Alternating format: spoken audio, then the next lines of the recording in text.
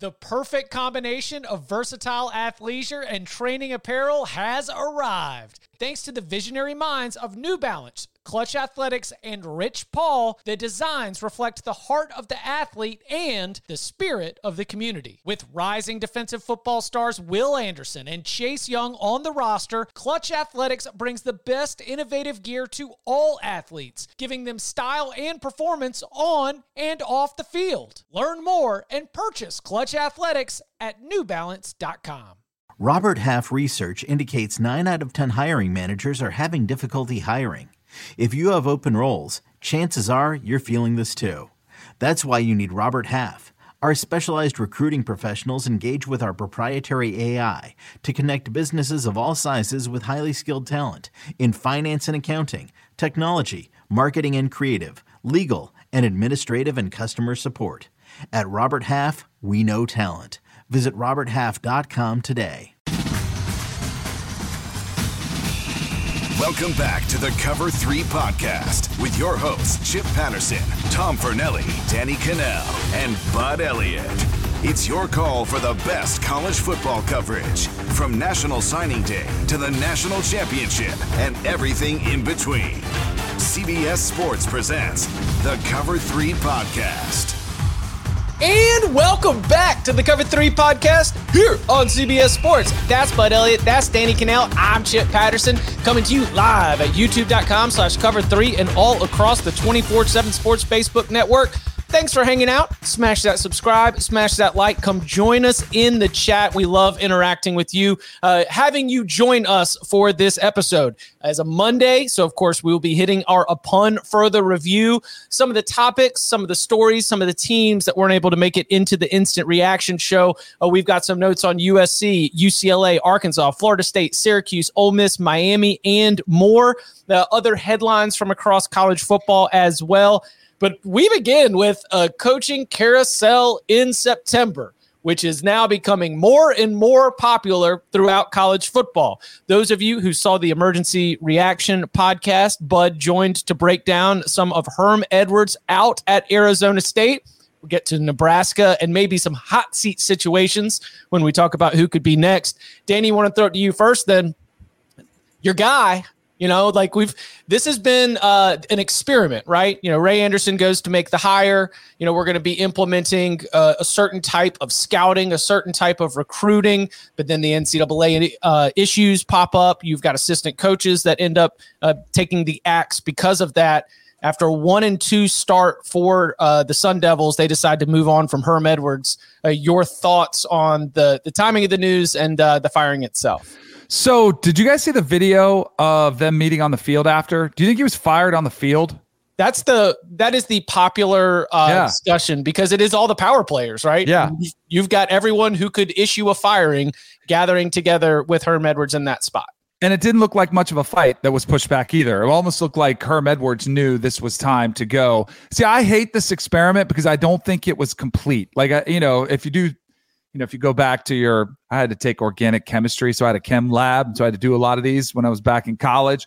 And, there's got to be controlled versus non-controlled. Like, I just felt like this experiment got blown up because of what you mentioned, because of the NCAA investigation, because of the issues. I thought it was working better than anybody would have thought, but it's a talent acquisition business. And when you're people that are acquiring the talent get in trouble and you have to ship them packing, I think that's posed some significant problems for Herm there.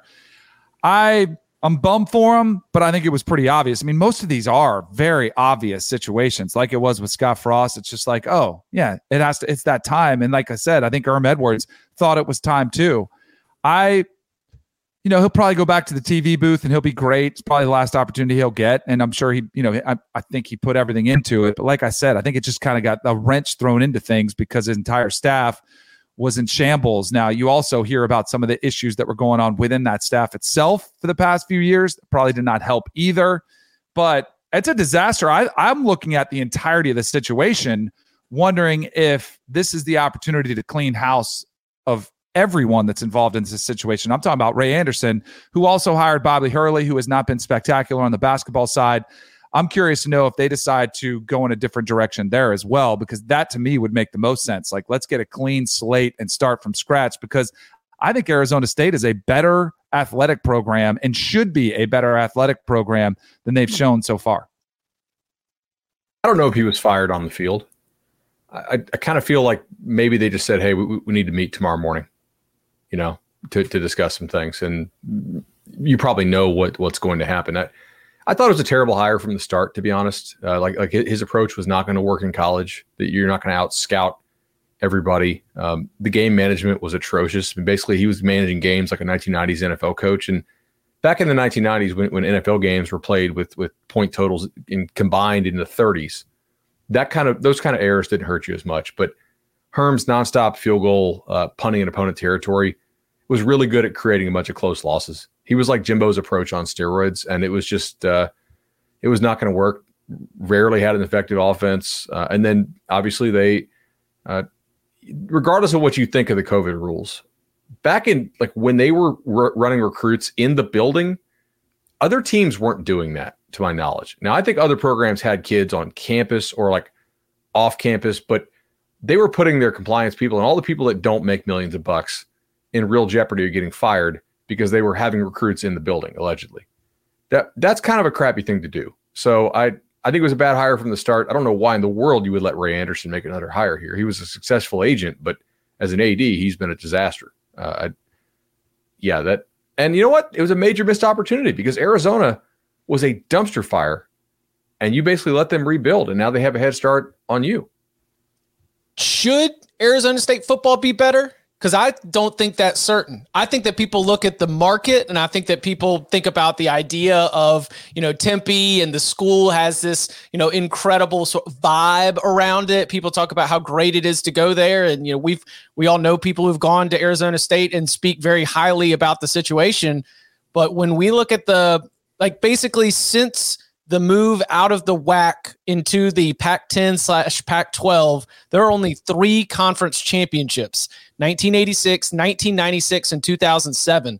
Even within the context of the Pac-12, Pac-10, Pac-12, not even just all of college football, it's not a championship winning program. They pop and they have really interesting players. They have really interesting coaches and teams. But I think that this is a place where I don't know what the expectations are within the administration or within the school in terms of who we're trying to go hire. But I wonder if this is a case of we all look at it like, man, Arizona State should be better. I mean, how awesome would it be? Why can't you recruit to Arizona State? But historical precedent says that this is a middle of the road kind of Pac-12 team. And where that ends up with the candidates as we sort of spin this forward, I think it might tell us some of that as well, because you can throw out the names that are popping up all the time. You can get your Tom Herman is with CBS Sports Network right now. He would be able to come in and he wouldn't have to leave another job. You've got on ESPN, Dan Mullen would be ready to go right now. I mean, are you sure that they going to be attracted to this job? I think it's interesting to see what happens at Arizona State, because it might inform us in terms of what their expectations are for this football program moving forward. I think that they should be better than they are or than they have been. Like the end of the Todd Graham era did not end very well, as it seems like it doesn't anywhere he goes. Obviously, the Herm era was a dumpster fire and just amateur hour almost throughout. But a lot of families, particularly low-income families, are fleeing California as home prices and taxes are nuts. And if you look at the recruiting trends, high school football in Arizona is a lot better than it was 10 or 20 years ago. There's a decent amount of talent in Arizona now, so I do think they should have higher standards than they have been. I think this should be a program. I think it should be a sexier Iowa or Wisconsin, and you should be able to get better talent in those programs. When I say those programs, like they win, they get 9-10 wins, occasionally, and you've seen that. A 9 and 10 win season mixed in throughout the last 20 years. You mentioned some of the success going way back to the Rose Bowl championship with my guy, Jake Plummer. But I think not only do you have, so you got great weather. I know it gets hot, but it's sunny. I think you've got access to both Texas and California where you are. It's not crazy far.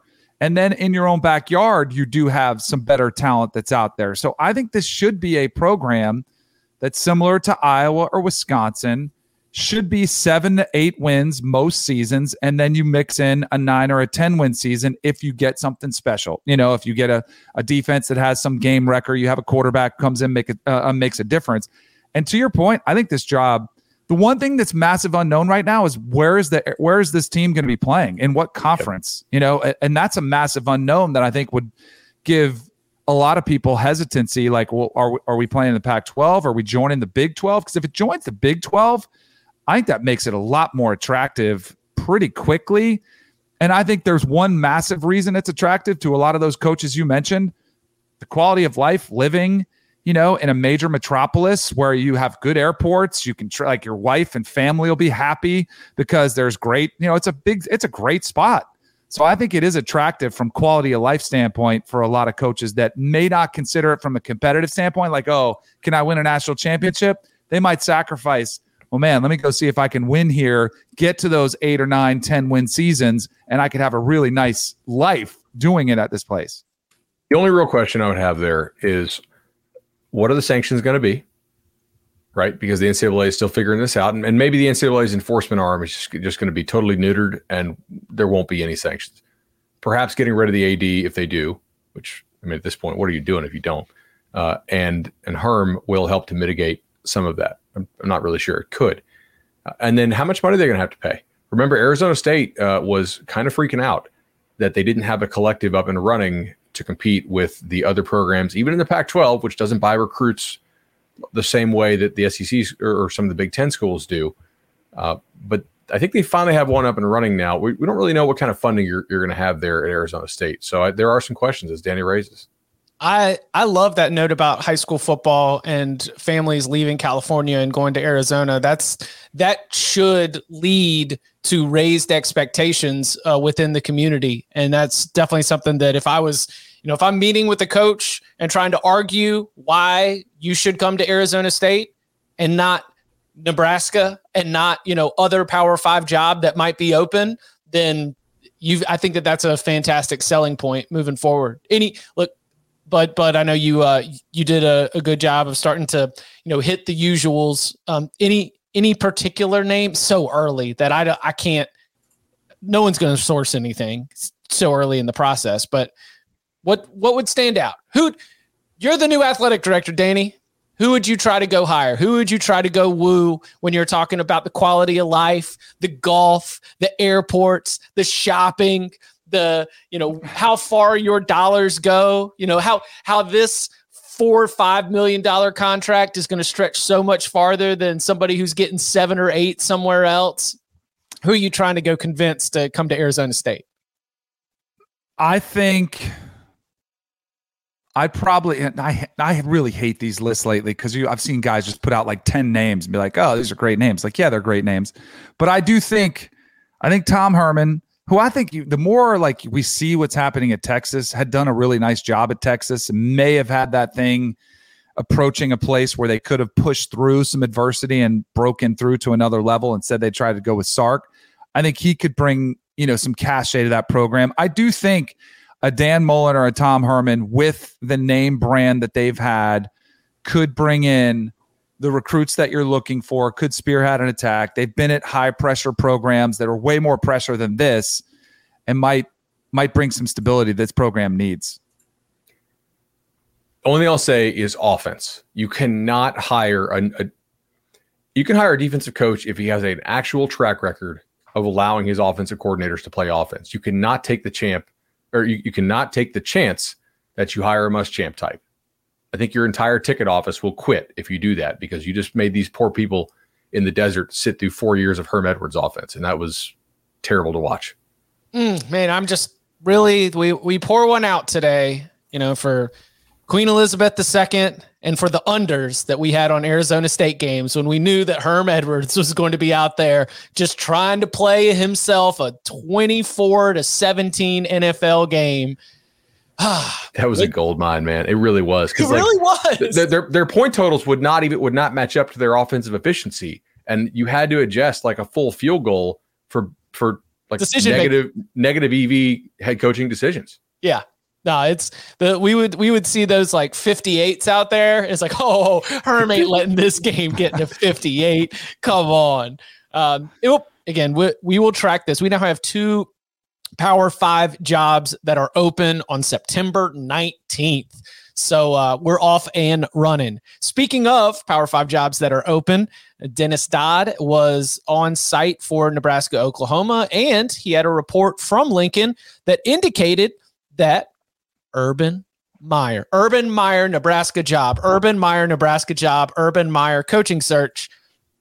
He was contacted as the Cornhuskers continue to determine candidates. Now, Nebraska Athletic Director Trev Alberts obviously was a very popular figure throughout the press box and throughout the stadium as reporters are trying to get a sense of what he's looking for. And Alberts said, "You're going to hear a lot of names. That's good. That means we're going to talk to a lot of people because we're going to clearly define what our values are, and we're not going to hire coaches who don't believe in what we believe in." What Dennis Dodd is reporting is that it is uncertain whether Urban Meyer was, the conversation was, do you want this job? Or whether the conversation was, hey, Urban Meyer, 3-time national championship winning coach, who do you think would be good in this job? Of which I think it is fair to say that Urban Meyer could be a resource that Trev Alberts would reach out to. So all the spotlight, they were chanting, "We want Urban" behind the Fox set as Urban Meyer was sitting there. I think we saw signs in the stadium as Nebraska was getting rolled by Oklahoma. What's our late? We're not going to do Knowles to go every single week. We might do like a Nebraska. We need to figure out some sort of like corn related bit that we can do every single Monday. What do we make of some of the reporting and sort of the game day atmosphere that we saw from Lincoln over the weekend? I kind of said my Nebraska piece on the Saturday Night Recap show. I don't have much on Nebraska like today, but do we need to talk Urban Meyer? Did Dennis's report say somebody from the AD contacted Urban Meyer, or did it just say he was contacted? Because it could also just be like a rogue booster. I haven't actually read the report. I read the tweet, which is poor by me. What? Come on, bud. I know. Twitter's like, do you want to read this before you retweet it? I'm like, no, not really. This is because Urban Meyer's not going to Nebraska, so I don't really care. I just, I want to make sure I share it and support the other CBS folks. Urban Meyer was contacted by Nebraska. We don't know whether it was the athletic director, but he's been contacted by Nebraska. But what was not clear is whether Meyer specifically was asked about his interest in the job, or whether they're just talking to him about the job and about the coaching search. Oh, it's clear to me that if he was contacted by Nebraska, he was definitely asked about his interest in the job. Now, it might have gone like, "Hey, Urban, you don't want this job, right?" Hell no. All right, who do you think might be good for this job? DK, you read it the same way? You don't not ask him about his interest if you contact him, right? Like you first asked, "Are you sure you don't want this?" Yes. And like we all thought he wouldn't want this job. Like that's pretty clear cut. To me, it does feel a lot like Tennessee, when Tennessee has been cycling through coaches and wanting to get somebody that they feel like they can go get their guy. Sorry, Jordan. And then you've seen all these, names, and just one by one, they're like, "Oh, we can't get him." And then it just keeps going down. I'll be really curious to see what the final option is. Now, I do think there's some great ones, and they're not that far away. Like the Matt Campbell, Lance Leipold, I think those are great options for them. And maybe Leipold's start to the season, all of a sudden, maybe that makes Nebraska fans aware of, okay, maybe it's not the sexiest name, but this might be the right guy for our job. That, to me, is what might actually happen. Like actually getting a smart football coach into the Bud Elliott plan of, get your NIL operation up and running, and then just get someone who's going to be able to X's and O's player development scheme this thing up. That would be one way for success. And we'll have plenty of time to keep our eye on that one as well. Now, the way that things went down, and we might get to Ole Miss here upon further review on the other side, but the 42-0 result had Georgia Tech fans and anybody close to that program coming out like, I think this might be it for Jeff Collins. We we were kind of put on alert. Those of us who have had to grind on the weekend duty on Sunday on the news desk, we were like, hey, just a heads up, like this thing might happen today. Is Geoff Collins fired at Georgia Tech an emergency podcast worthy firing? TBD. But certainly interesting, especially with the way that the move away from Paul Johnson's option-based offense, as he pledged to do when he was hired, has not worked out. Georgia Tech has not finished better than 10th in the ACC in offense in any of the past 3 full seasons. The offense is woeful right now. So Georgia Tech, Auburn, Louisville, which of those jobs is going to be open first? Georgia Tech. I'm going to disagree. What I think you could see Georgia Tech happen. They play UCF. Yep. This week. Mm-hmm. I don't know. I was pretty impressed with UCF. John Rice Plumlee kind of fixed some of his issues. Of course, I saw him, in person on the game. If they get beat handsomely, like in UC quit, which I do think was a question during the Ole Miss game, I think you can maybe see that move made. But who are you going to say, Auburn? Well, I think the cost of the buyout, who is doing the firing/hiring, and who do you need to move on quickly to be able to go get, are all factors that fall into this. And I know Stephen Godfrey reported that the buyout for Collins, I think, drops from 11 to 7 on January 1st. On January 1st, right? I don't know. I don't think Georgia Tech is real flush with cash. Maybe they are, but maybe they're not. If they are, then yeah, make the move. Like you kind of owe it. Maybe you owe it to your kids to try to create a spark, but I don't really know who on that staff would take over. I'll go with Auburn because I think they have a real rough stretch coming. I think I've had a good read on this team. That offense is garbage, and their defense does not quite have the difference makers that they thought they had entering the season. I mean, there's a chance that they lose like 4 out of the next 5. So if you're Auburn, it's pretty clear the boosters don't like the guy anyway. You get a start on your head coaching search. That would be my guess. But Louisville's got a lot of money too, man. And I think that recruiting class is going to fall apart. If they go on a bad run here, I haven't actually looked at Louisville's upcoming schedule. They got South Florida, another American. So if they lost ugly to them, if they lose that, yeah. And the trend of what's happening recently, like the more teams fire their coach early, like you're saying, to get in line, to get a head start on the next guy, the more pressure there is to do the same and start to get in that mix of that conversation. And I know the Brian Harsin mutiny was pretty popular, but there was another school where the coach flirted around, was too honest about it, and talked about the job interviews. That still is a cloud that is lingering over Scott Satterfield at Louisville that I'm sure people are not forgetting. Go ahead. Sorry. Now, the one good thing for Satterfield is that the next 3 games are games in which they're going to be more than a touchdown favorite, I think.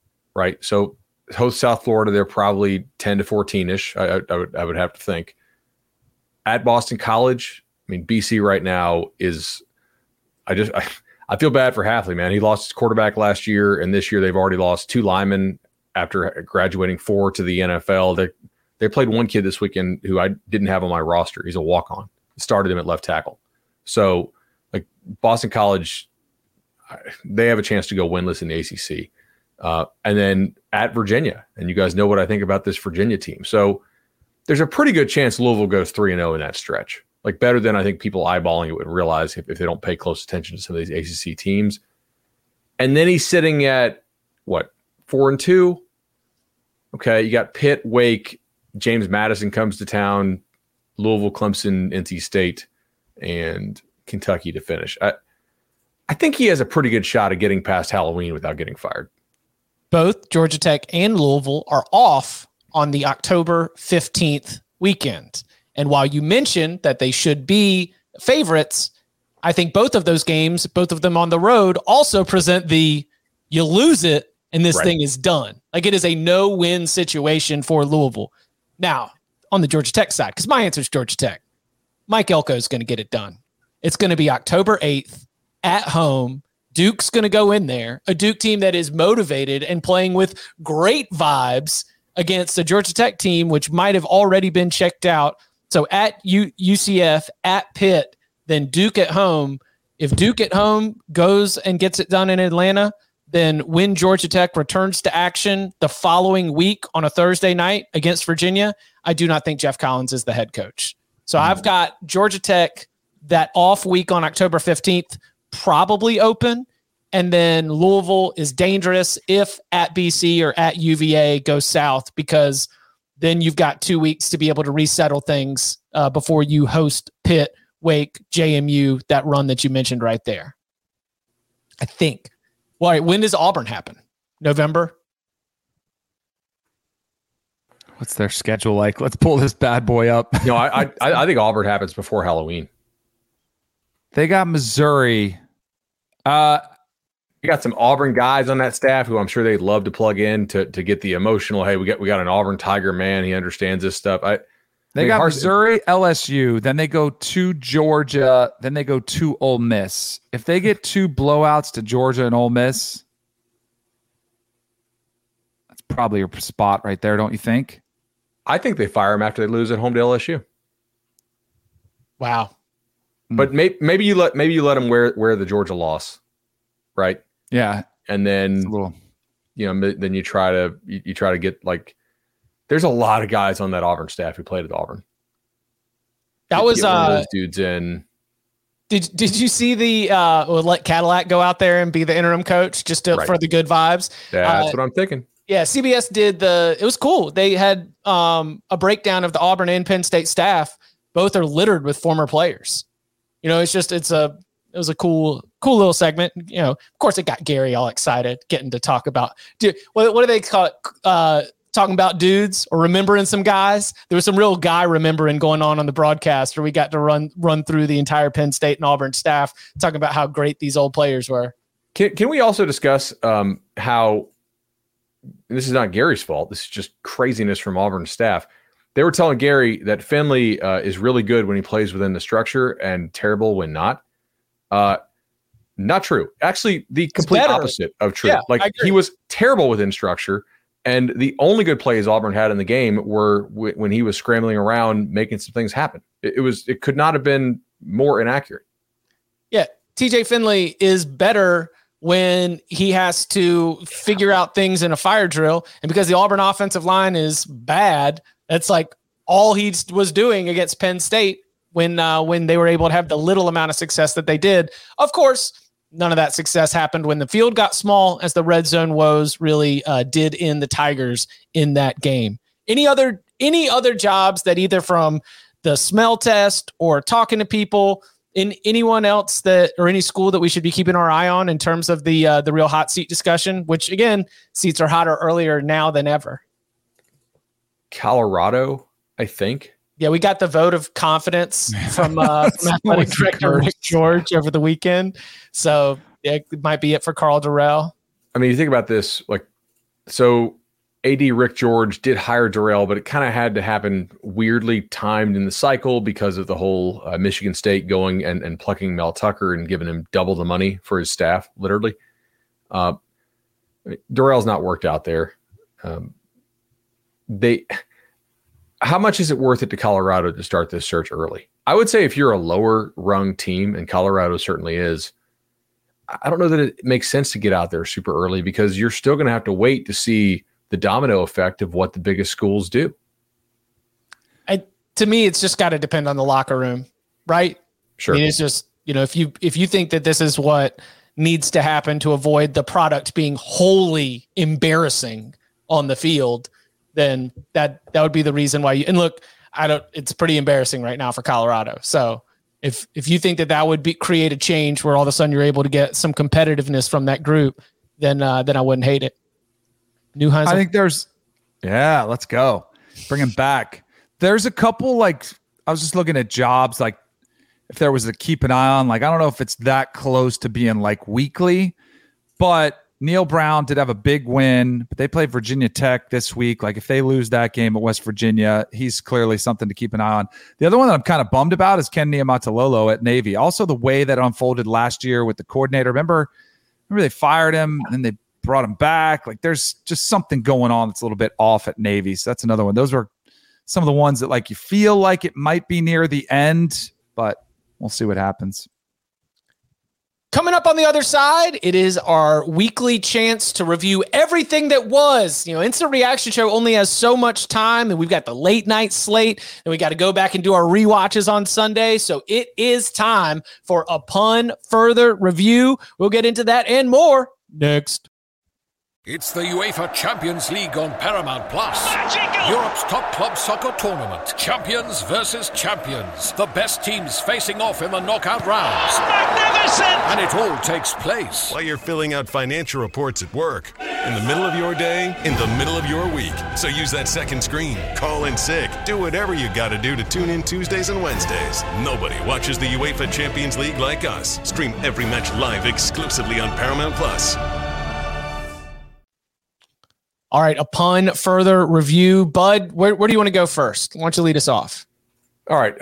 Do you want to just pull it and go Noles to go? Because we said we were going to save it from the Saturday night recap.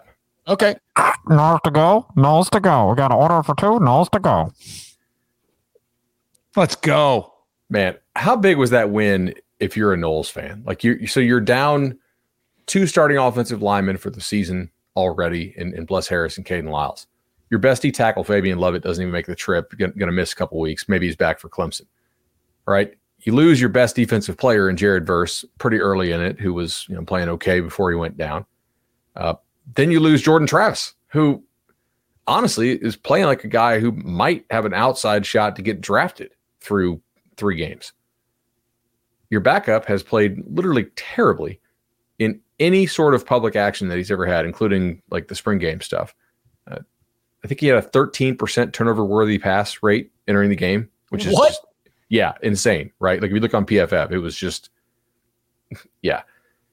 And then you lose Robert Scott. So you're down 3 offensive lineman starters. That was, I don't know if Mike Norvell is going to win a title in Tallahassee, but he's doing a hell of a job getting guys to buy in, improving the roster. If he's not the guy long-term, he's the guy that sets up the guy. Like they really have a lot of faith in him to play hard. Like this team, it doesn't quit. And I really thought they were going to lose down a touchdown there in Louisville. And they just took their effort level, I thought, to a level that coming out of the half, Louisville did not match. They looked like they were playing harder. I think he can win a title. No, I'm not saying he can. I'm just saying, like, I don't know if he will, right. but well, I'm more worried about resources that he's given. Are they going to step up NIL game, all that type of stuff? And where does Florida State even end up playing? They in the ACC for like that all aside. But I thought that game was one of the more rewarding games. Like there are wins, and then there are some wins that just feel different. And all like we use that term signature win a lot because you beat a Clemson or you beat, a Bama or a Georgia. That to me was a Mike Norvell signature win because of the fashion with which it came. All those reasons Bud just gave, that is a signature win. And it's a sign, like I've been trying to tell Florida State fans for the last 2 years, Mike Norvell is laying a foundation for a program. And it's going to take time. You need to weed out some of the bad, and you need to plant seeds. They're going to grow deep roots that are going to sprout sometime, hopefully sooner rather than later. And I think that was a result of the last 2 years because this team in years past face adversity, you clam up, you shut it down, you panic, whatever, you quit, whatever reason, it didn't work out. And Bud is 100% right. This team was on the ropes. They had every reason. They had excuses. They could have easily relied on excuses, and they didn't want to give you excuses. They wanted to give you effort. And I thought it was a signature win for Mike Norvell, and hopefully the first of many more to come. But I was, it's one of those ones that make you a little bit prouder of a program when they fight the way that they did. Even if they would have lost at the end, I still would have sent them the same text that I did after the game. Like, man, that was an incredible performance. What a fight. And it was awesome that they got to enjoy an actual win with it. It's one of those wins that just make, like, it's a lot more meaningful to you if you're a fan of that team. Like, I think other national shows probably won't talk about that, but that was because if you're a fan of that team, you follow that roster and you realize the work they've done in the transfer portal. I mean, hell, Winston Wright, the best receiver they signed, got in a car crash. Hasn't even played for them yet. Like, maybe he's back midseason. Who knows how he'll play if he comes back. But the injury luck they've had so far has been really bad, and they could have rolled over. And I think in past years, maybe they would have, not necessarily under Mike, but they just kept fighting, man. It was impressive. And Johnny their transfer portal, yeah. And that's the thing, like, but he wasn't a dude at Arizona State. And as a recruit, the knock on him was his hands. And in practice and in spring practice, the knock on him was his hands. The broadcast was talking like, hey, scouts are going to know about Wilson. Like, scouts know about Wilson. Scouts want to know if Wilson can catch. Scouts want to know if Wilson can get off press. Wilson has never played to his size. That night he did. He stepped up and dominated. That was impressive. And maybe that's one of those performances that kind of gives him the confidence, the belief in himself. Because you hear everybody question your hands. Like, and I think we even talked about it in their opener. Like, it was a little dicey, like double catching the ball. Like, you could just tell he's thinking a lot about it. That was a monster performance. How about Tate, too? I'm always happy for a quarterback because, I'm paying attention to what people are saying. The interception he threw was one of the worst interceptions you'll ever see. Like, it was just one of those head-scratching, like, oh, no, this kid is in way over his head. And then all of a sudden, he just starts delivering dimes. And I thought it was a great – I thought also the offensive staff, Alex Atkins, kept calling an aggressive game and a belief in him. And I love Norvell's comments after, said, hey, we've seen the work he's been putting in practice. I never doubted that for a second we weren't going to, see him step up. So it was a phenomenal performance all around. And I guess I haven't seen the latest. I did see a Jordan Travis tweet that said, I'll be, good news. Yeah. So hopefully that means he's back sooner than later. Cause my initial reaction was devastation for Jordan Travis. Like, all he's been through, finally his team, he's balling out. And you're like, oh, so hopefully he gets back sooner than later because he has been playing as good as anybody in the ACC, I would say. And like the confidence that this team is going to bring back home, Boston College coming to Tallahassee, Wake Forest now, that game in Tallahassee. When you have gone to New Orleans and you've been in that game and you somehow come out with the win and you have all those setbacks at Louisville and you still find a way to come back with the win, it is cheesy, but like that winner's mentality is something that has not been there for Florida State. It has been everything going wrong. And that's where I just think that the next 2 weeks are just going to be so important that Florida State be able to capitalize on it. Will Jordan Travis be there for the Wake Forest game? I don't know, but I think that's the question. That's the operative thing for you in terms of how this season goes, because it does feel like, I just mentioned Boston College, Wake Forest at home, NC State on the road, which now, NC State has an awesome defense, but that offense ain't running away from anybody right now. Like, that is a winnable game in Raleigh for Florida State. And then Clemson at home on October 15th before you've got the off week. To me, 3-0 start has been fantastic, but the next 3-4 games are going to be what ultimately determines what kind of year this is for Mike Norvell and the Seminoles. The one you have to get is this weekend. You have to be able to beat Boston College with Tate Rodemaker, right? Both these teams are banged up as hell. It is a night game in Tally. It is their, not home opener, but their FBS home opener. I guarantee you, team that is 3-0 now is going to be, the fans are going to be pretty jacked for that matchup. I would think, to come support them. You got to get that one because this team has real ceiling if everybody gets back healthy. But it also has significant downside risk if you keep getting more injuries on the offensive line. Like we talked, Jordan Travis, Robert Scott could be just as important because now you lost both starting tackles and your starting center.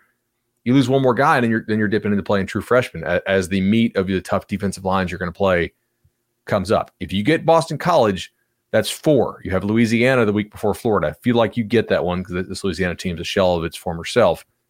And then you got to feel pretty good about being able to get one more, even if you are playing a lot of backups. So securing the floor, making a bowl game is still really important for this staff, for their recruiting. This weekend is the super important one to me. You can't drop this one. No doubt. Just a note, because some people were in there, and I don't want to get down a whole rabbit hole about the AP Top 25. I love that they're not ranked. I think it's great. Mm-hmm. And Miami and Florida are. Like, go ahead. And this is like, if there was ever a feeling of complacency or, we've arrived because we're 3-0, you can dangle this in front of those players all day long. Nobody respects you still. They still don't think you're there. The rankings will come with more wins. But I agree with you. The only thing I'll say about momentum, it works both ways. Like a program like Nebraska or a program like Florida State for the last 2 years, you lose one of those games and all of a sudden it turns into 3 or 4. Same way with you win a few of these games, all of a sudden you start to believe in that fourth quarter. We've done this before. We're going to come back. No biggie. So love the way the momentum is turning in the Seminoles' favor. But as you mentioned, Chip, you do have to capitalize on it, make sure it keeps going your way.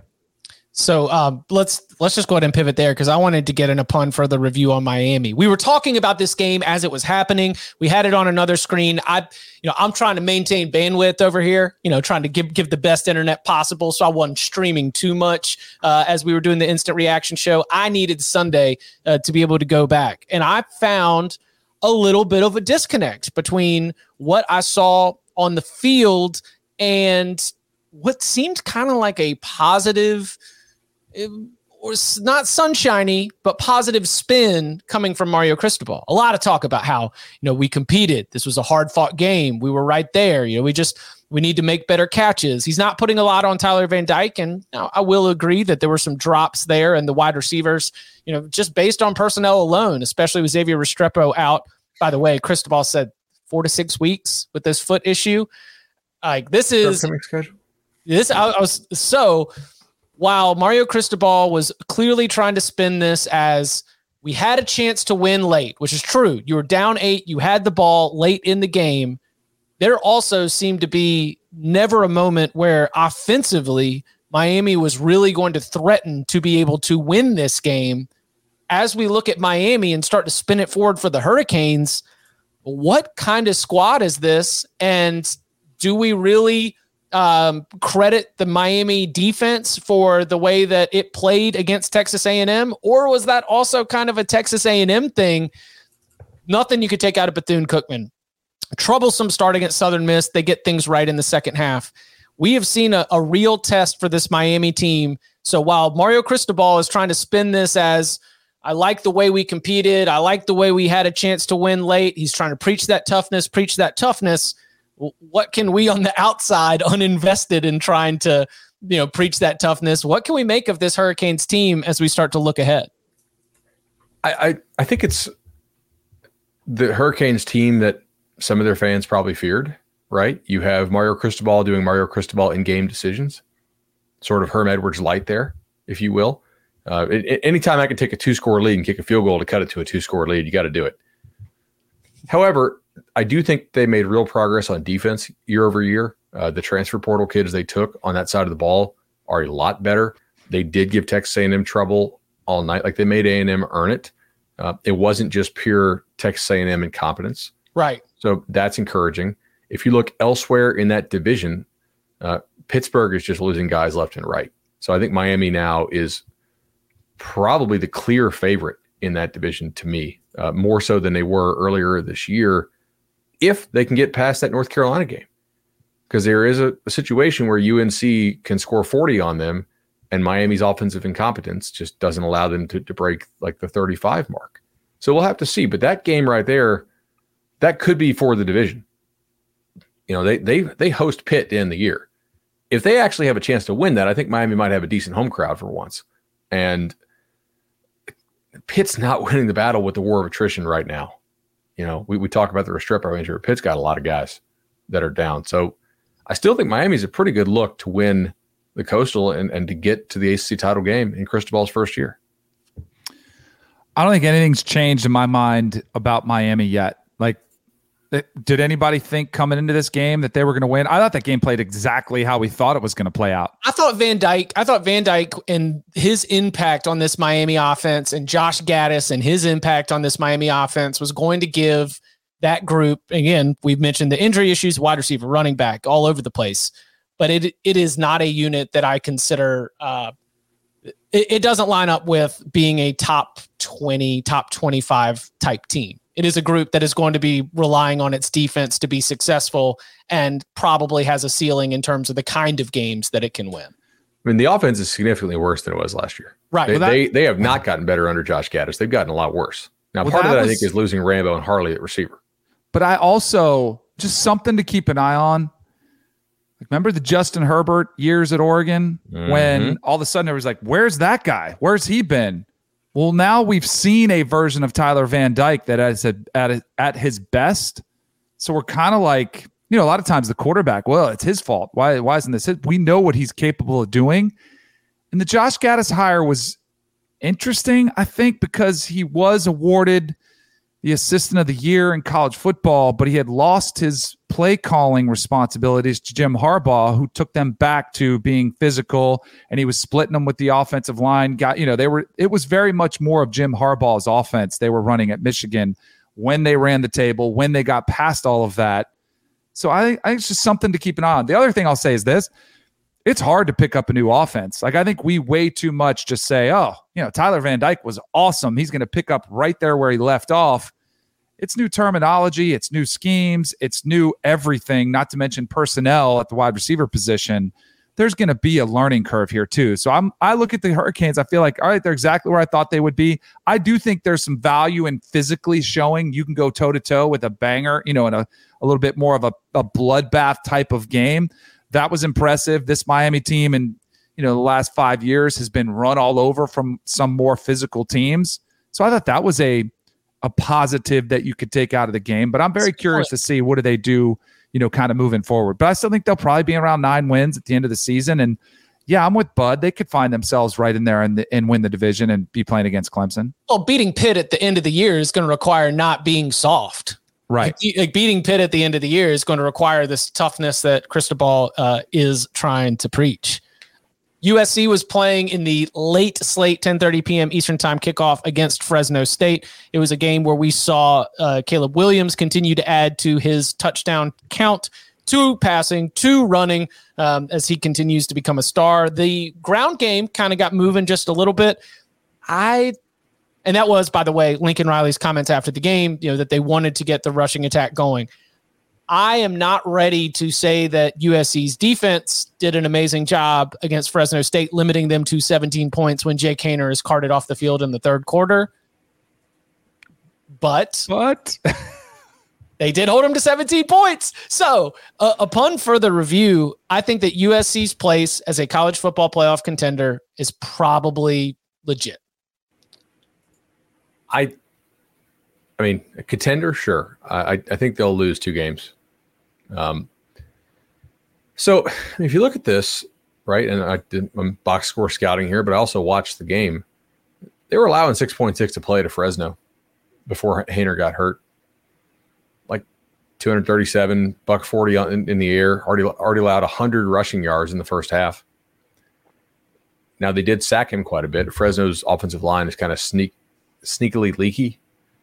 I'm really interested in what they do with Oregon State this week because Oregon State's got a good offensive line. Like Oregon State blocked Boise pretty well, and Boise's defensive line is better than USC's. So I'm interested. Like, does Oregon State run for like 350 and frustrate and keep that offense off the field this weekend? I'm curious. That's also a tough place to go play. But USC's offense is just dynamite, man. Like I'm not even sure we've seen the best of this thing yet. Assuming they can stay healthy. I did see tackle Bobby Haskins go down. That's a guy who I know there were some concerns about. They took him from Virginia. Does he have a shoulder thing? Jordan, our producer, points out that the backup quarterback was 11 of 12 for $140 for USC, which is also true. So, for Fresno. I'm buying more into the USC hype. I think Caleb Williams, legit contender for the Heisman Trophy. I even went out there with a take on a Sunday and said Caleb Williams is just going to win the Heisman. Yeah, let's kind of go. From the philosophy that I had when I drafted him in our Heisman draft was first time USC is back on the national stage. Even if they lose 10 games, they're still 10-2. They're very relevant. They're in the Pac-12 championship game most likely. With no divisions, and you're going to take the top 2 teams. I think they're in that conversation. Statistically, he's putting up monster numbers. That will continue to grow throughout the season. I think it's going to be an interesting Heisman race, but I would say for a lot of the outside reasons that will influence voters, I think he's got an outstanding chance to do it. And I'm not there yet to say I was wrong on USC because I didn't think they had any chance to make the playoff this year. We'll see in the next couple weeks, like if they are a true playoff contender. And even if they do, I think they could be this year's version of Michigan who gets there. And then it's like, oh, they have a long way to go to be a national championship contender. But I still think they have as good a chance as a lot of schools right now to actually make the playoff. They are the beneficiary of programs that are falling short because outside. So I think that USC will enter the Pac-12 championship game playing for the Pac-12 championship with maximum one regular season loss. I just don't see, as Arizona State has just fired Herm Edwards, as Notre Dame, they might be better later, but they are not the intimidating threat at the end of the season that you might have thought. Colorado is a mess. UCLA struggled with South Alabama. Cal, who we also saw in that Notre Dame game, at Arizona. I mean, honestly, coming up at Corvallis and then maybe Washington State at home, like those are the last chances before a slip up that you wouldn't be able to rectify, because there's the classic, like, lose to Utah, but if you can catch them again in the Pac-12 championship game and then you beat Utah, the selection committee has shown that they will give you that you beat everybody on your schedule type bonus to almost forgive you for the loss. Now, does a Pac-12 team still get the same kind of forgiveness that Georgia did in 2017 when they were able to beat Auburn in the championship game and then make it into the college football playoff? No, there's no way you're going to get that much forgiveness. But I think that this USC team is 11-1 or 12-0 when they're playing for the Pac-12 championship, because I don't see anybody else on the schedule that's going to be able to score with them. I mean, I think UCLA can score with them. UCLA's defense is terrible, but I think UCLA can score with these guys. I also, like, they're plus 10 in turnover ratio right now. Guys, ask Iowa fans how that's working out, right? Turnover ratio is not necessarily, it's not fully skill, okay? There's a good bit of luck in turnover ratio. Now, their offense is going to score from anywhere on the field, but their defense may not get stops on those drives that are not ending in turnovers. How many punts has USC forced this year, you think? I don't have the number off the top of my head. I'm just looking this up. If you look at their punt returns, they may be able to tell us.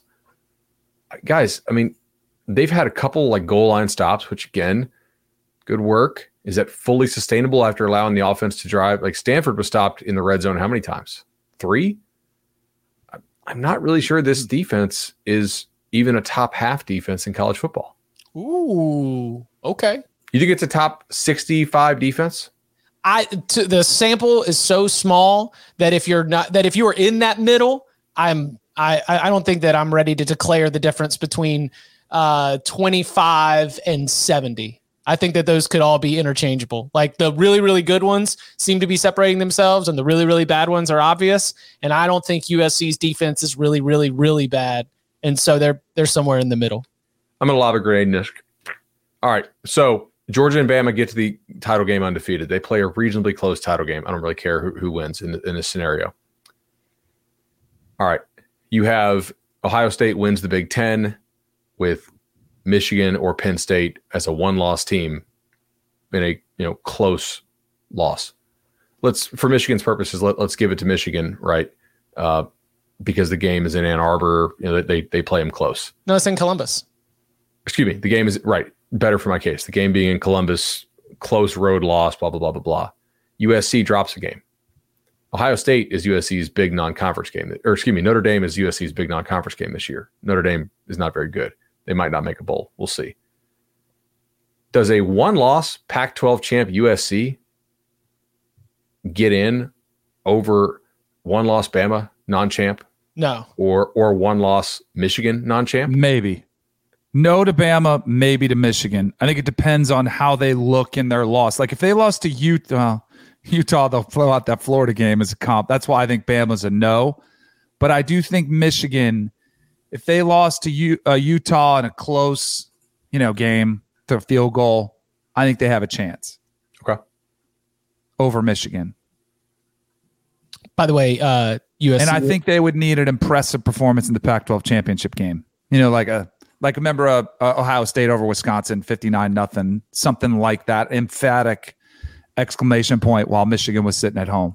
Does it help if Wisconsin does not win the West, because then Washington State's transitive win in Madison is not quite as impressive?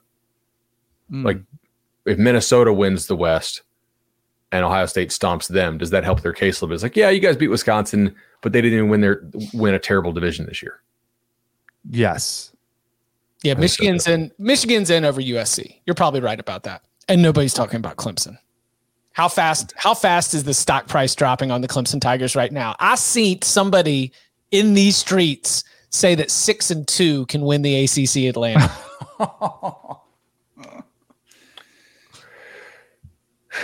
There's still a quarterback. There's an ace in the hole in that back pocket. If Dabo decides to whip it out, it's just a matter of when. Somebody still has to block them. I know.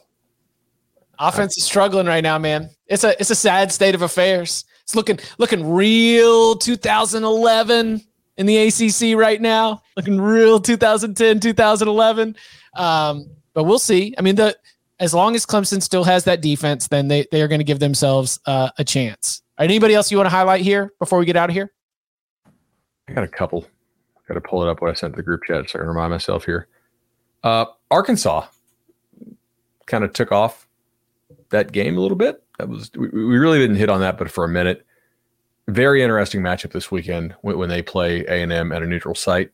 So my takeaways going back to it were, number one, as you've mentioned, the injury issues in this Arkansas defense, and number two, guess what? Bobby Petrino is still really good at being able to scheme this up. Nothing meant more to Bobby than trying to go in there and be impressive, and I think that he had like 30 plays going into it that were like, these are going to work against Barry Odom's defense, and so I think it's more encouraging that the Razorbacks took a situation that was looking really dicey and kind of hit the gas on them in the second half.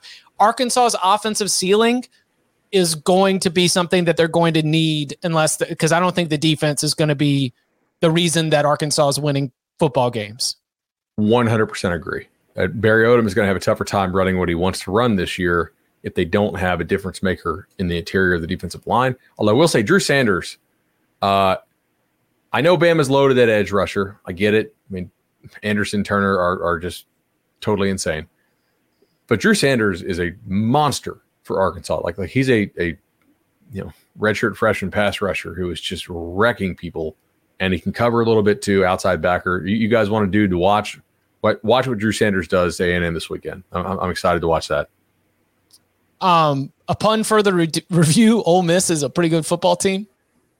In a different way that I think we thought they might be. It's defense, man.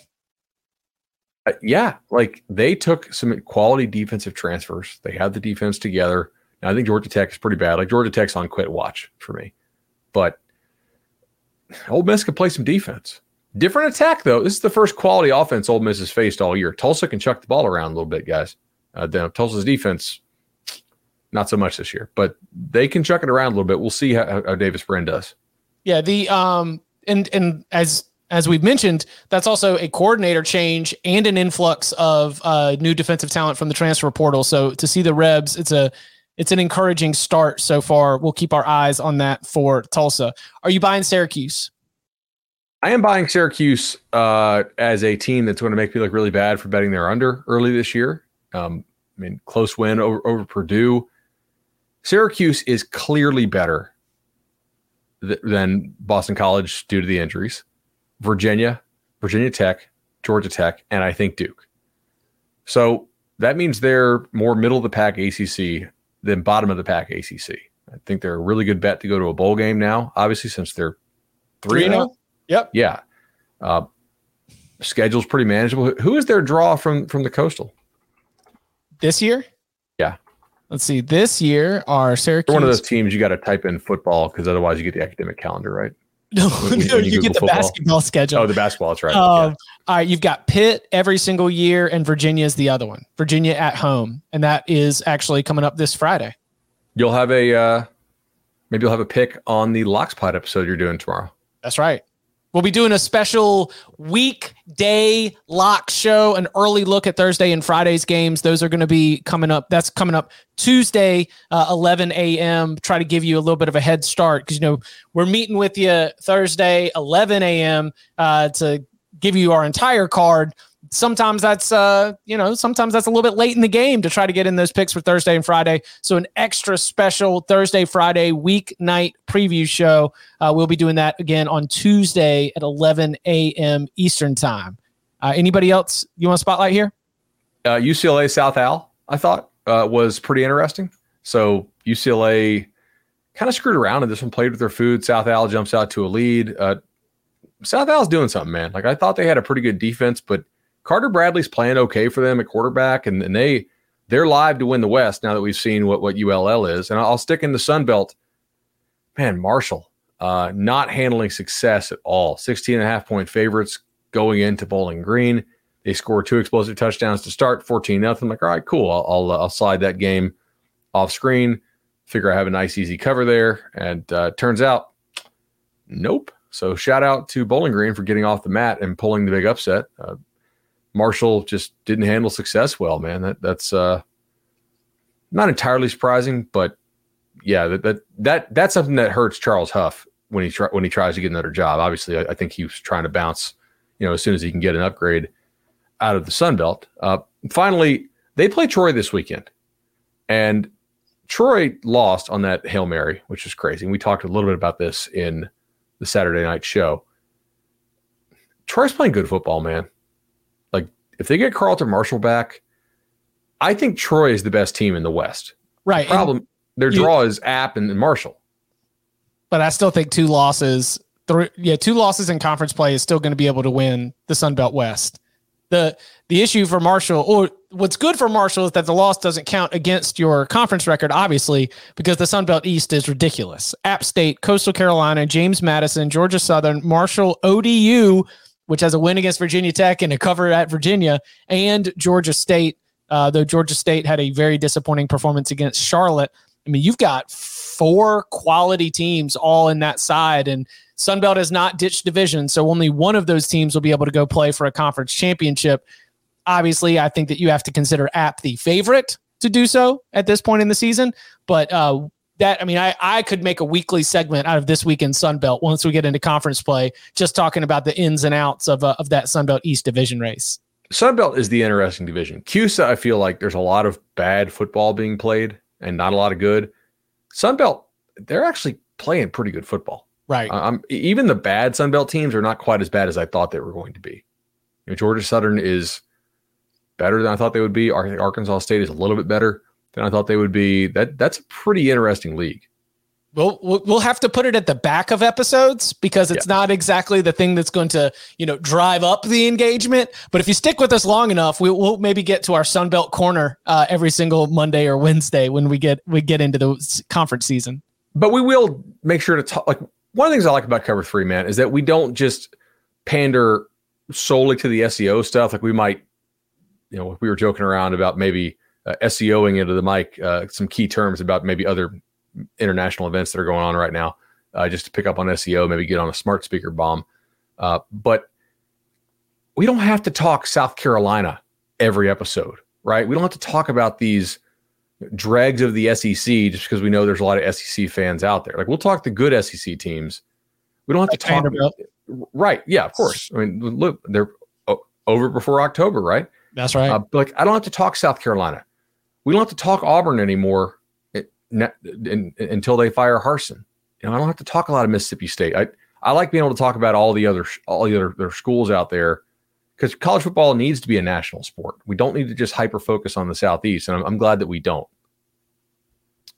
Listen, and we're going to take this thing wherever the conversation goes, wherever it's interesting to us. You can follow him on Twitter at BudElliott3. You can follow me at Chip_Patterson. Again, extra special Tuesday show, weeknight locks. We will be previewing all of the action from Thursday and Friday in college football. We haven't had a Thursday and Friday quite like this since the opening weekend, so we want to be sure that we celebrate it. That means we will be taking a look at all of those games, handing out some early picks and leans as well. Bud, thank you very much. See you, bud.